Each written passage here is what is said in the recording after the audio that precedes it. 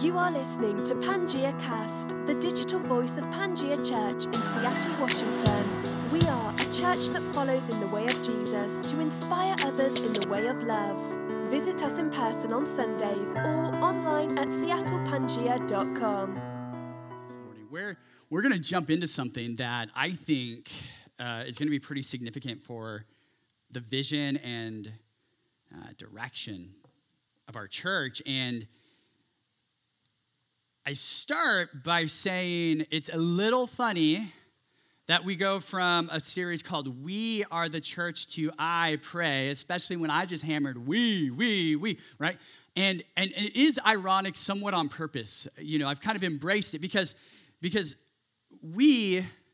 that's a big deal, right? Like when it comes to church, it comes to doing this thing like we've got to get better at being a collective. We've got to be better at owning a communal identity. And the idea of I pray is actually to say, yeah, you pray individually, but you are part of a network. You are part of an ecosystem. And we're going to talk about that network and that ecosystem. But we're in this series acknowledging that prayer is actually a pretty hard thing for us to even do personally, let alone to notice the way in which prayer wires us to each other and wires us to God and wires us to the cosmos, right? And so prayer is this really weird sort of subject, and so I step into it with my own set of questions, my own set of struggles, my own set of baggage, and also my own joy and hope and trust that somehow we can actually commune with God, that God is not some sort of abstraction up in the sky that on those days when we feel blue makes magic happen so we feel better. But there is a God who is in all of it all the time, and there's a challenge to us to attune to that God.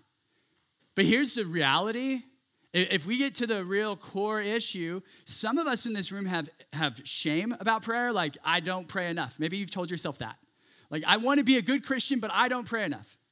I want to be a good Christian, but I don't know how to pray well. Oh, every time I'm in a group setting, every time we're having a prayer huddle or whatever, like I'm never going to pray out loud. How many of you? Yeah. Or yeah, and you allow that to define how spiritual you are. Now, I think there's something cool and beautiful about maybe getting to a place where prayer can be verbalized. I think there is something beautiful about that, but I don't think it's the check mark on the list that says, now you know how to pray. And if you never can pray in a group setting, so what? Who cares? Jesus sees you. That's what prayer is. Jesus sees you, and it's really just us getting to a place where we open our hearts and minds to see that Jesus already sees us and try to figure out how we can be seeing Jesus and sees us, Jesus. I don't know, it just rhymed and I liked it. And so you got the idea, like it's about changing our vision of what prayer is while also embracing the fundamentals, yes. Verbally spoken prayer, liturgical prayer, these are all mediums and tools to get us wired more to each other and ultimately more to Jesus, of course. And they're really important tools. And they're tools that we can all grow in some way, shape, or form. But they're tools. They're like the window. You don't like the window, although these are kind of, they're stained glass, so maybe this, bad example. Let's imagine this is just a regular old window. The window isn't what's cool. It's what's on the outside of the window that's cool, right? That gives you the sun on those good days, especially if you're at a window at a beach house or something. You know what I mean? It's like, oh, it's not the window per se, although the window is opening up the majesty of the view. So sometimes verbalizing prayer is like that window. But today what I want to do is I want to talk about I pray except when I don't, because we really got to hammer this out. Can we just hammer this out and be honest for a moment that we don't pray a lot, some of us, and then some of us pray a whole lot. But if you're in here today and you're just saying to yourself, I really, prayer is something that is seasonal. Like this season of my life, I was all into prayer. And then I just got busy and it got hard. Or I've never really known how to pray. So I just depend on the prayers of, you may have all kinds of baggage. But the truth of the matter is that many of us, when it comes to prayer, if we were to sort of pull back the layers, we would say, you know what? I do pray. Accept all those times that I don't. And again, that narrative of guilt is already built into that. And so today I want to just unpack that. And maybe you can think about this really honestly for a moment. I have to do this. So I've been so just overwhelmed by the generosity of one of my mentors. I've been on just spiritual retreat after spiritual retreat. I've been in pretty settings and I haven't, I never had to pay a dime for most of that. And it's just some of you may or may not have had those experiences where you're in intentional retreat settings all the time. But maybe, just maybe, this will connect. I remember being on one of these retreats a couple years ago. We're at a monastery in Arizona, and you may think to yourself, desert. Yeah, it's very deserty, but it's pretty desert. There's hills, it's nice. And there's this small little chapel that is all dark and just has a few strategic places where light comes in. It is cryptic, awesome. If you were going to be all contemplative, this would be the place. And you know what I do? I fall asleep. I'm in the zone, Lord, I'm here. Crash. 2 hours later, my timer goes off. Oh, got to go back, And I'm just what? This happened twice in this room, because I've been there several times. And I'm just maybe you can kind of relate. You're I'm going to be spiritual. It's the end of the day. I want to be spiritual. And you fall asleep, and then you end up looking like this guy, right? And then you're wondering, oh, man, I don't feel that spiritual right now, right? Yeah, of course, it totally makes sense, right? Or I was thinking about this another way, you struggle and you're man, if I would have just prayed more, maybe this thing would have happened that would have been really cool, And so I didn't pray enough, it didn't work out for me, and next time I'll try harder to be a prayer warrior or whatever, right? And then you feel like this guy. Think about it. Yeah, oh no. Was that today, right? That's where the unicorns went, apparently. Noah took everyone but the unicorns. And so, it's I missed the boat because I wasn't tapped in enough to God during this season. I missed my opportunity because I didn't do enough of this. And what I want to do is just challenge all of those weird narratives that we have in our minds and just say, is Jesus better than us accidentally forgetting a mechanism? Yeah, I think so. I hope so, because if Jesus isn't better than that, I'm toast, And so this idea of I pray except when I don't, right? It's we want to be, if we're followers of Jesus, we've been doing this church thing, and you're motivated to come to church, we want to be the kind of people who pray. And yet we feel stuck, or it feels empty. Or it feels forced. So today, what we're going to do is we're going to try and blow up those categories a little bit this morning. And I want to read you a passage of scripture really quick. Because if you've ever wondered, is it okay to wonder how to pray or to tap into it better or anything, I think we get permission in this passage. This is actually the Lord's Prayer, but it's Luke's version. So it's a little different. But in Luke, it gives us a little glimpse of one version of where this prayer may have been prompted in Jesus' own ministry. It says this in chapter 11. He says, Jesus was praying in a certain place. When he finished, one of his disciples said, Lord, teach us to pray, just as John taught his disciples. Jesus told them, when you pray, say, Father, uphold the holiness of your name. Bring in your kingdom. Give us the bread we need for today. Forgive us our sins, for we also forgive everyone who has wronged us. And don't lead us into temptation. It's a condensed, beautiful version of the Lord's Prayer. And what I really, really appreciate about it, as you can guess, is the disciples have to ask for help. They need a clue. Who's in the crew?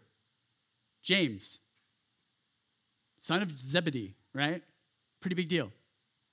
Who's in the crew? Peter, John. He's all these, yeah. And no worries about baby. Keep baby going. We're good.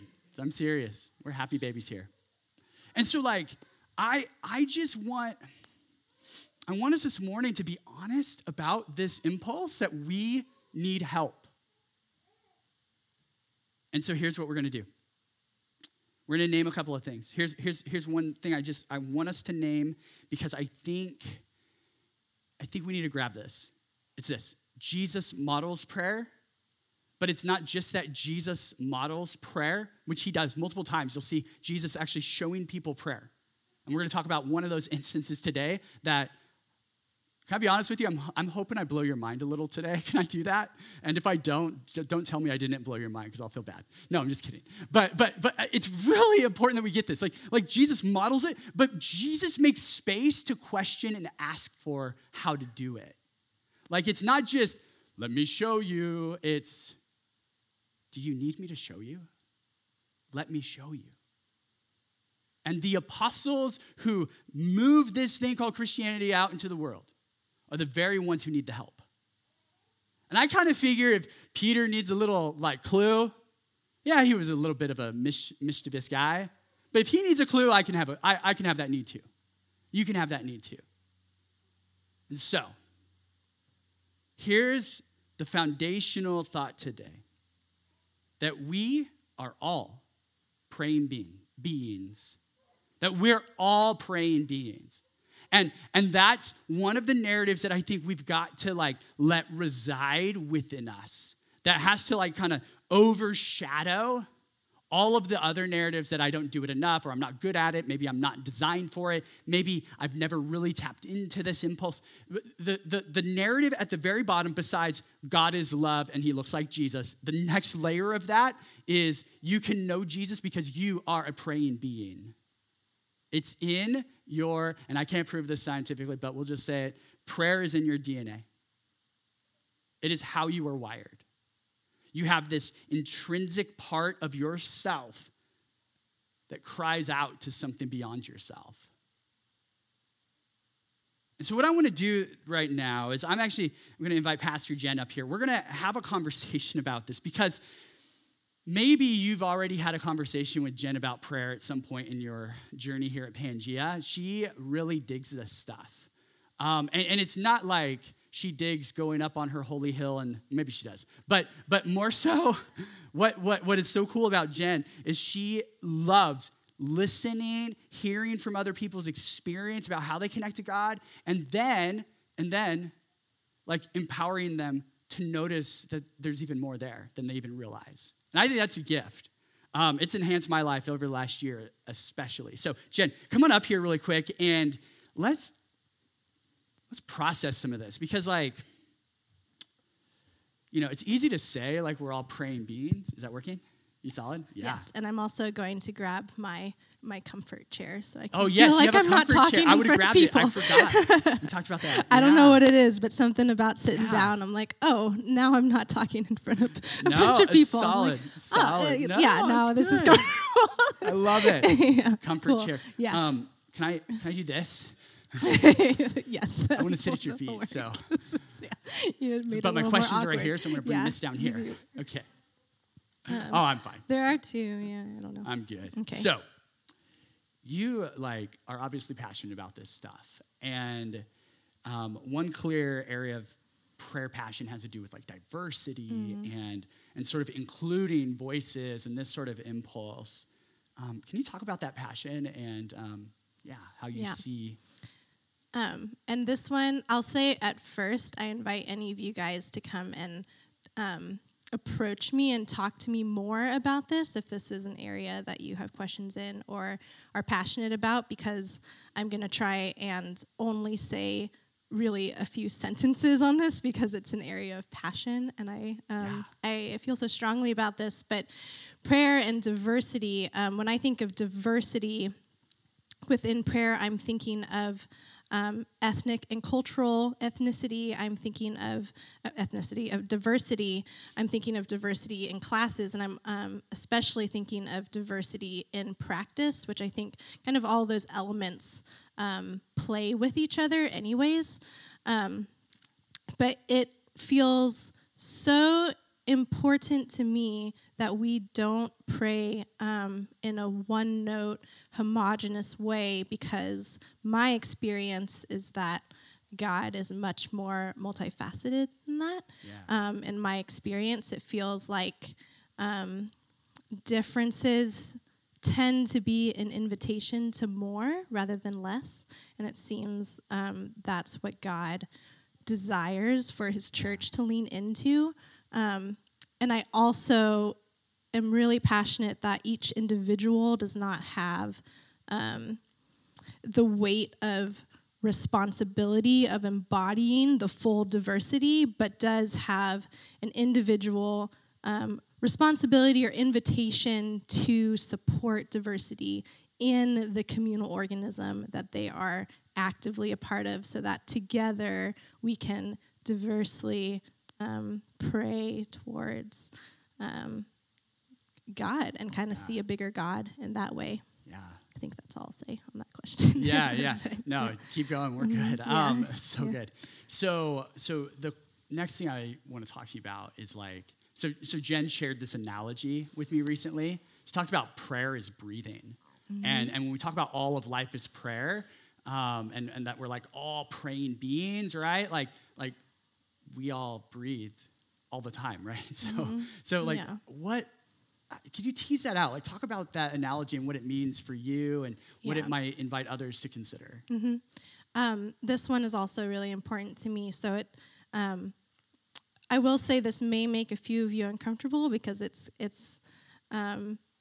can seem too inclusive in a way without discernment. But I do believe that if you can breathe, you can pray. You already are praying. There is something about the wholeness of everything that we're doing in life, even just how God is interested in and desiring and giving us breath and giving us life. And that includes the breath of a wide variety of emotions and circumstance. And I think within our physicality, we are spiritual beings. That doesn't go away. But there is something that happens when we take intention into our breath and we recognize that this is something that we want to, maybe with our mind and with our body, recognize that this is spiritual. So in some sort of, I don't know, for an example, contemplation, meditation, big breaths and breathing with Jesus, I believe there's something deeper that you're including in your life, or even the breath that you use to sing, the breath you use to speak words of love to someone who really needs to hear it, or to yourself, so kind of having the tools already, if you have lungs, and kind of not feeling like we have to gather all of these tools. And I think it's good to gather tools. There's life that we can get out of it, but it's not in order to become a prayerful being. You have been made to be a prayerful being because you actually, I think you pray every day. That's just something additionally, there's an invitation to lean into the intention of that prayer and, kind of move forward and deeper into understanding of God and your relationship with God as you bring intention. But there's not, in my opinion, I believe everyone in this room has been praying since they were born. That's good. Yeah, and it's interesting. I just think of the breath of life being a biblical image of that's life, or the Holy Spirit being breathed, and it's such a helpful way to think about this. I'm wondering, when we talk about barriers, right? I have my own barriers, sleeping, whatever.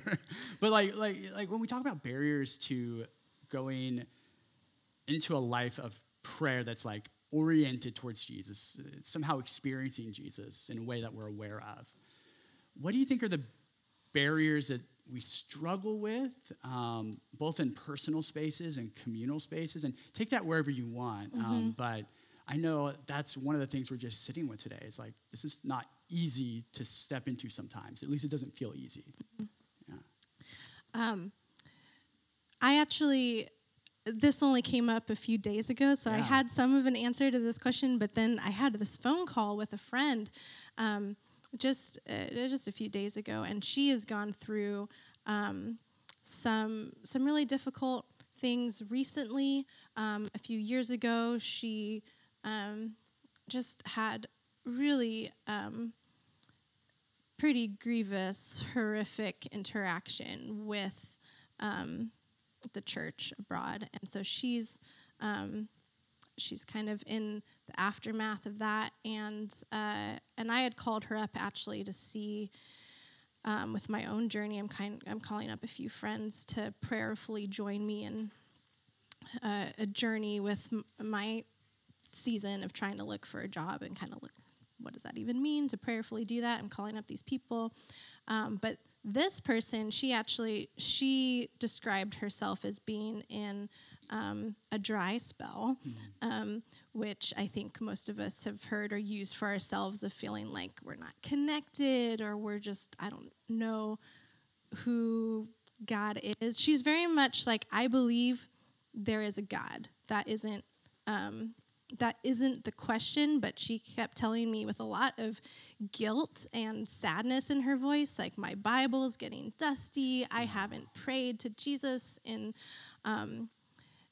so long. Like, maybe I think about him, and maybe me and my husband talk about him once in a while, but he's just not part of my life in the way that she was used to in her college days. That's when she kind of experienced that flow of life. And she said something to me that made me so sad, but she was saying, I feel like God and I are just acknowledging that the other exists, and that's kind of it. Like, I'm not even mad at him or sad at him or feeling love towards him. I just we kind of just know that we both exist and we pass by each other once in a while. And I actually spoke to her a little bit of the breath analogy and trying to kind of reawaken and remember, like, well, I won't say her name, but like, she, you're a spiritual being. That actually didn't go away. Like, you're the things that you're going through, and even some of the celebrations that she's had in her life, in some way you are praying towards a God, if anything, because that God is always postured towards you, and everything that you're doing is going to be this prayer and some sort of communication towards him.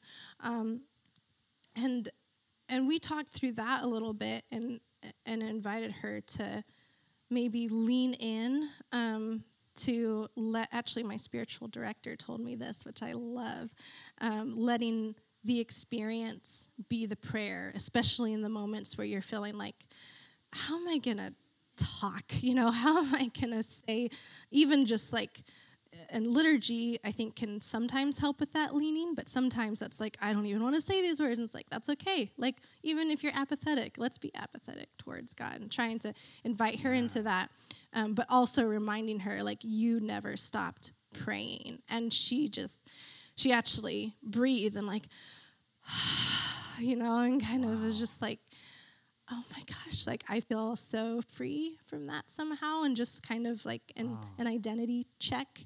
And that story to me kind of embodies some of the barriers that we come against, like forgetting and then believing that at any point we can stop being spiritual, having some, like a rut or a habit of non-movement. Like, I think of this static, like, you exist, I exist, and maybe that would be a misunderstanding of what existing means. But I would say that kind of, like, that story, I mean, I wasn't shocked by that story, Right. like, that's so common. I have been there. I have said some of the things that she's said before. But I would say that it's not the most straightforward answer, but that story to me seems like one of the biggest barriers that we have in leaning towards prayer. And then and she also, in that story too, because of her history with church, but also, I think also because of just how she thinks of herself spiritually, she's not leaning into community right now. And she keeps saying she wants to, but she's afraid. She told me she's afraid because she knows that will be really hard and there's a risk of getting hurt. To which I said, "You're right." Like I'm not gonna say that's not true. But Wow. yeah, those are No, the barriers that's for sure. I didn't know about that story. That's good. Yeah, I didn't either That's until good. a few days ago. That's good. That's good. That's helpful. I mean, Yeah. because that illustrates probably a lot of our stories in a lot of ways, right? Yeah. Like, yeah, we just aren't connecting anymore. But it's not like I don't think God is real. I just don't think God really notices me beyond I'm here around. That's that. Wow. Yeah. Wow. Yeah. Well, thank you. Yeah. Thank you for sharing, Jen. That was awesome. Can we do this thing? Is that, yeah. That's, because, as we think about this reality that we're praying beings in our DNA and every experience, hi, sweetie, I'm glad to see you. I'm glad you made it today. And every experience, we have the invitation to push that experience into God. Good, bad, ugly, awesome, right? And even just sort of leaning into that direction, that trajectory is a step into prayer that we're acknowledging at least, right? And what a helpful way to really think about it in a very human level. And I want to take us now maybe into the scriptures to sort of illustrate some of these things, because I think Jen really gave us the framework. And if you want to know where we're going in this series, that's kind of the big vision. Like we want to discern what it means to that all of life is a way in which we can lean into God, that we can notice God, and to notice that each person within a community may have a different set of tools that they utilize. Each of us have the opportunity to grow into new spaces of prayer in different ways. But the guilt narrative, the I'm not good enough at this narrative, the dusty Bible narrative, we've got to start to figure out how we can release those into the hands of a God who already is communing with us. And so what I want to do is I want to transition us, and I want to make a pretty weird claim this morning. And I tested this on our staff. So if it's really weird and bizarre, they're also weird and bizarre. I'm not going to own the whole blame. But I was reflecting on this series, and I do a lot of my prayer on the go and my connecting with God just as I go. And I feel like I was standing in my bathroom. Don't know what I did before or after. Bathrooms are private spaces. But I was there, and I had this overwhelming sense and thought that I'm going to share with you. I'm going to put it on the screen, and it's just this. If prayer is about orienting our lives around Jesus, then the Gospels, Matthew, Mark, Luke, and John, the stories about Jesus, are living prayer documents. I'll say it one more time, and then I want to just say some stuff, and we're going to read a story and be done. If prayer is about orienting our lives around Jesus, if that's like the ultimate goal, so we acknowledge that we're all praying beings, and even if we don't acknowledge that we're praying in some sort of cosmic connection to Jesus, who is God revealed in the flesh, right? Even if we can't quite do that experientially all the time. If the purpose of prayer for Christians is to point us and orient us towards Jesus, to lean all of life into Jesus, then the Gospels are living prayer documents. And here's what I want to talk about. The Gospels are fascinating, aren't they? Like just in and of themselves. And here's what's really cool about the Gospels. They tell us about Jesus. That's right, yeah. But there's something like just, at a very spiritual level. So today I'm not talking like a theological or biblical studies level. I'm talking about just at a very spiritual level this morning. That in the gospel stories, we have people around the God of the universe embodied in Jesus, right? Interacting with him, talking with him. Jesus is right there. They're eating at the market together. They're doing all this stuff together. And some of them have no clue who they're interacting with. Others have like a growing sense of who they're actually interacting with. You see this in the lives of the disciples. And once in a while, you get someone making this like profound claim. You are the Lord and the Christ, right? Like, and it's like, oh, I'm not just interacting with another person. This is the person who embodies Israel's God. Yeah, it's heavy, right? But throughout the Gospels, it's just like there are just interactions, and after interaction, here's the deal. Like if we agree that when we utilize tools or when we point ourselves towards God, like we acknowledge our all-prayingness in our DNA-ness. I don't know what I'm trying to say there. That the bottom line point is we are engaging in some sort of mysterious conversation, and I use that with air quotes, and connectivity to Jesus. And so the Gospels, that's all that you're seeing. I mean, I would venture to say that when Pilate is interviewing Jesus and saying, hey man, like I'm going to have to do something here. I don't want to do it. Can you just be cool? Like, can you just calm down? I'd love to let you go. And they're having this weird dialogue, and Pilate, just confounded by this man, Pilate in that moment is praying to Jesus and doesn't even know it. You know what I mean? Like Pilate is engaging with the living God and doesn't even know it. You tracking so far? Now this gets really weird. Have you ever seen the movie Inception? How many of you have seen the movie Inception? Just a little hand? Okay. So most of you who are adults. And if this isn't a spoiler, it's kind of in the trailers, so we'll just roll with it, right? So in Inception, it's this idea that you can like activate a world of dreams, right? And there's these moments where people go into collective dreams together to do missions and mess with people, and it's really weird, right? But then they have to do something very bizarre. There are times when they have to go into a dream that is happening within the dream itself. They have a dream within a dream. Are you following? You remember this? And then the thing that shouldn't ever happen, but does, that might be a spoiler, oh well. A dream within a dream within a dream. By the way, I love this movie. Why haven't I seen it in the last 3 years? It is so good.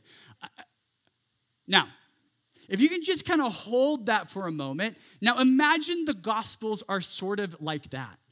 That on the surface level, it is just all prayer because it's all about engaging with Jesus. It's all about getting to know Jesus. People don't know they're engaging with Jesus. Maybe they do, but it is just the life of Jesus. If you're around Jesus, you're praying because that's the whole point of prayer. Knowing God, talking to God, engaging with God, right? Absolutely. But then there's this other level that's like, hey, I'm going to teach you about prayer. So all of a sudden, Jesus is now stepped from, this is just flat prayer because I'm here, to I'm going to teach you prayer. So it's like prayer within a prayer in the gospel, right? And then all of a sudden, Jesus says something ridiculous, and he can go a step further, and he prays to God the Father, which in a weird, mysterious way is like praying to himself, except there's this Trinity thing. We're not going there today, but you get what I'm saying? Like that's a prayer within a prayer within a prayer kind of layer. You following what I'm doing here this morning? So if all the Gospels, if we were to just put on one tool, right, one lens this morning and approach them as living prayer documents, I think it changes what prayer has to be or could be for us. I think it invites us to the reality that, yes, all of prayer, or all of life actually is prayer. And there were some lucky folks in the first century who just got to have a physical manifestation of God in front of them. That's the only difference. So, I'm going to read a story. It's a familiar story. We've read it at Pangea probably twice since we started, maybe 3 times. It is a very important story. It's in the Gospel of John, and it is in John chapter 11. We're going to read 32 through 37. And you may remember the story. I'll give you some spoilers. It doesn't matter because we're going to be very intentional as we walk through it. But in this story, Jesus has heard that his friend Lazarus is dying. This is a dear friend, a friend from Bethany. I've been outside of the church where like all of this event has supposedly happened in Bethany. It's fascinating. And Jesus is like, well, I'll get there. eventually. Right? Like he's kind of nonchalant. And so we get to verse 32, and Mary comes up to him. And I love this. Hear this. And we're going to just walk this through for a few minutes, and we'll tie it together, and we're going to actually engage in a prayer this morning together to lean into the back end of our service. And this is what it says in verse 32. It says, when Mary arrived where Jesus was and saw him, she fell at his feet and said, Lord, if you had been here, my brother wouldn't have died. Pause. Have you ever had a moment where something horrible has happened? I know you have. You're a sweetheart. And in that moment, the very honest part of you, just like, God, if you had been here, if you had known what I was going through, if you'd cared, this bad thing would not have happened to me or someone I love.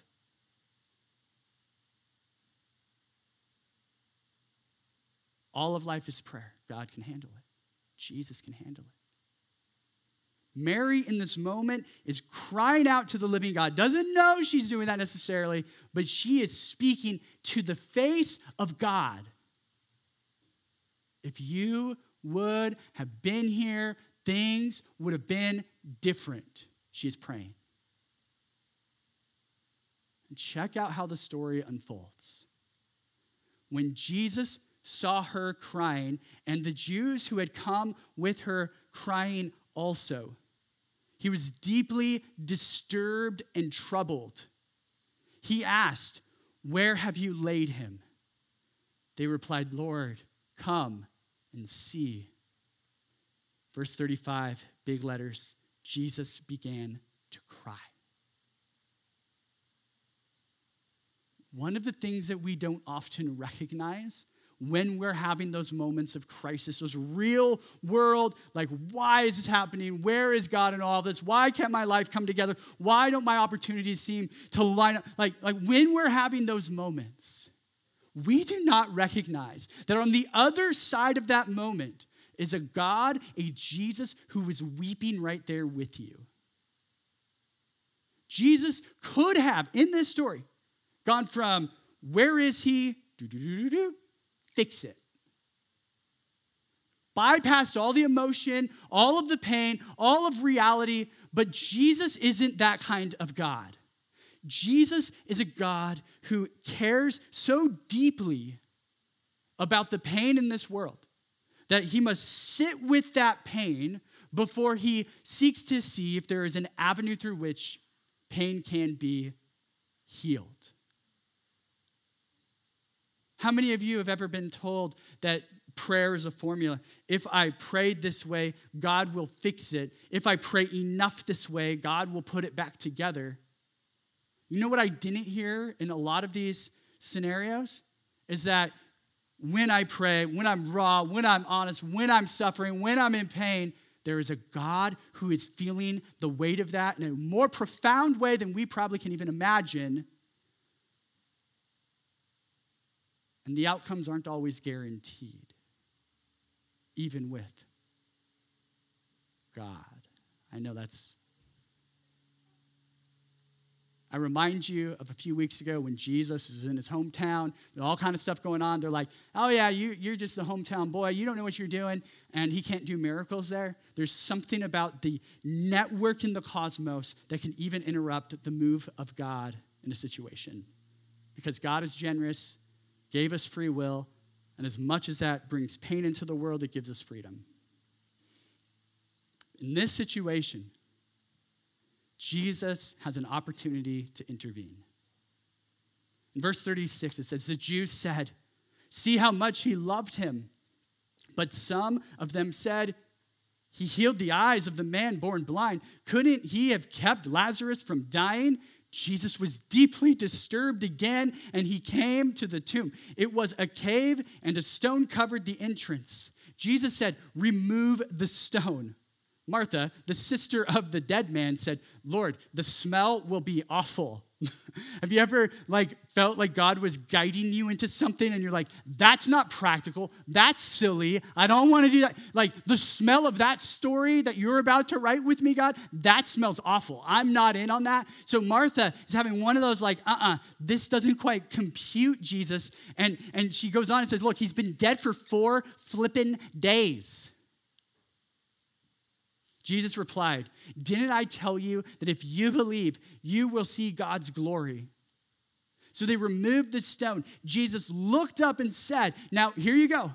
If you ever want to know if Jesus is praying within a prayer in the story, you're going to get that. But then what you're going to get is the other layer halfway through the sentence. And you're going to get prayer within prayer within prayer. And here's why. So it's, Father, thank you for hearing me. Direct connection. I know you always hear me. I say this, who's he saying it for? For the benefit of the crowd standing here, so that they will believe you sent me. He is modeling prayer, he is praying, and he is the actualization of prayer that they didn't even know was already among them.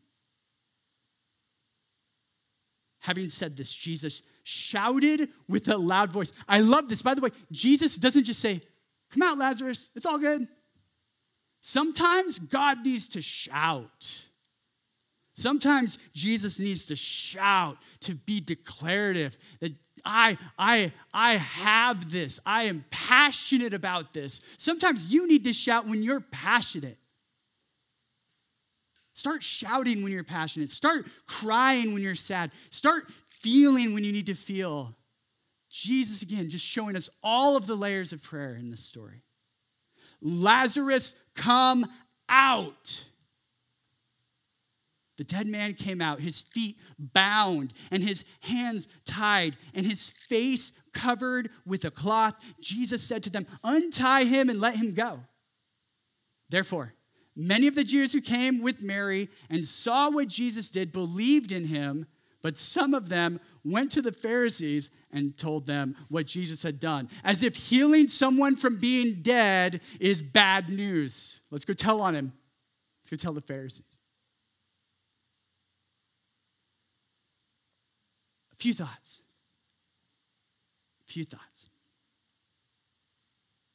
We've said it in multiple ways. I'm going to just say it explicitly. Jesus has room for all the experiences and emotions of real life. And we need to own that, because if we don't own that, all of this talk about prayer, all of this stuff about becoming more engaged and more connected as a community and to Jesus and all, come on. How many Sundays or maybe you're part of a village, is it like, wow, my last few days or my day has been so rough, I'm not going to go. You know what I mean? And that's not a guilt thing. It's just me thing. This morning I was tired. I was like, I don't know. I have to go, but I don't want to go. You know how that goes, right?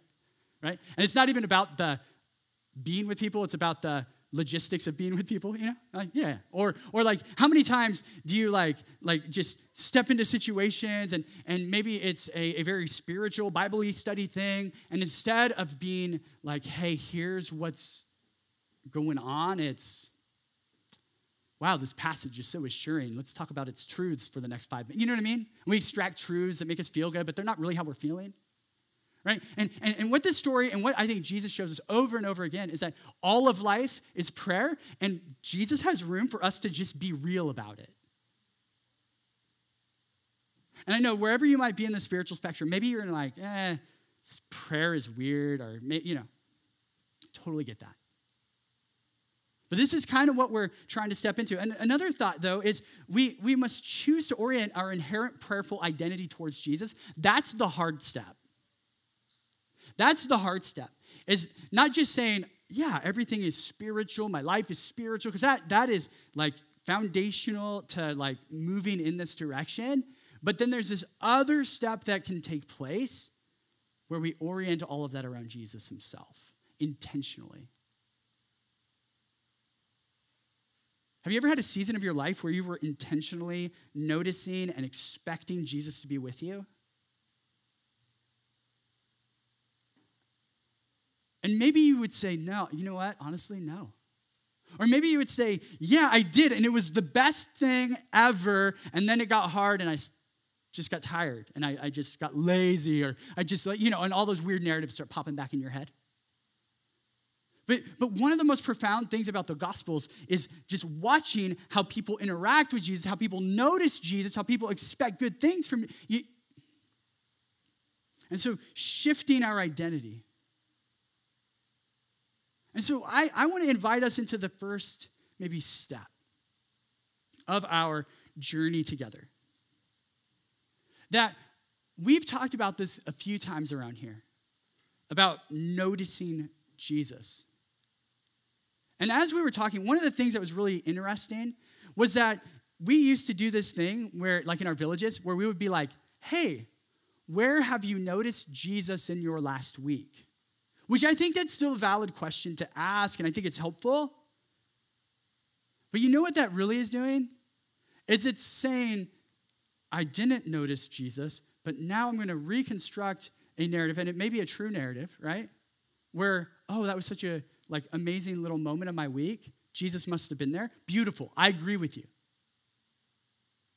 But if we're going to take this noticing thing to the next level, it's no longer just about what has happened that we didn't notice before and now we're noticing and it's refreshing. It's about saying, no, I want to be the kind of person who is actively already noticing those things as they emerge because I notice Jesus in every breath.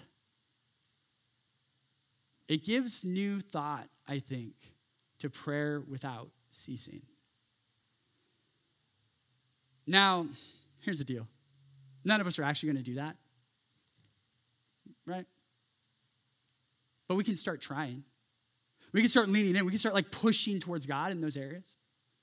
And so what I want to do is I want to close this time together as we kind of move towards more worship and prayer and communion together. I want to just sort of pause the space. I want to invite us to just pray and open our hearts and minds to God because I think we can be people who notice Jesus here and now, and we can imagine what it's going to be like already on Wednesday, on Thursday. We already have our calendar basically in our head. We can imagine what Jesus could look like if we started noticing it in advance.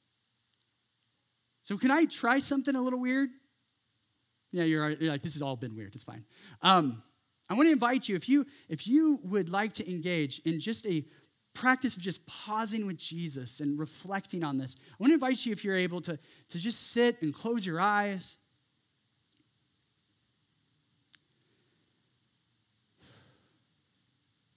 And maybe in this moment, it helps to center your heart and mind by just taking a few real intentional breaths. Maybe take a breath through your nose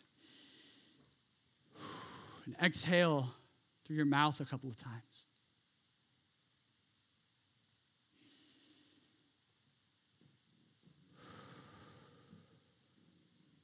And maybe you can notice that in every breath, God has given you life and an invitation to know that you are loved. But then I want you to consider your next week. The kind of things that you know that are coming. And perhaps just pick one of the more predictable, this always kind of happens. Sometimes it's really a struggle. Sometimes it's actually really life-giving. Kind of just anchor that in a moment that you know is coming, and you can kind of feel and experience what that moment is basically like because it's a repetitive sort of thing in your life flow.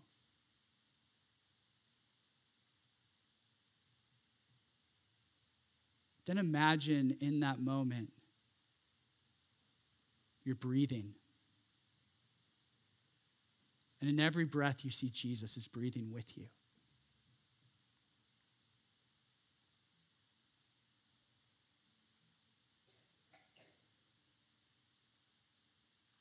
What changes about that moment?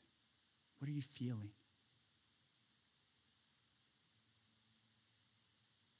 What emotions are awakening in that moment? Can you anticipate it? Can you already begin to feel that difference?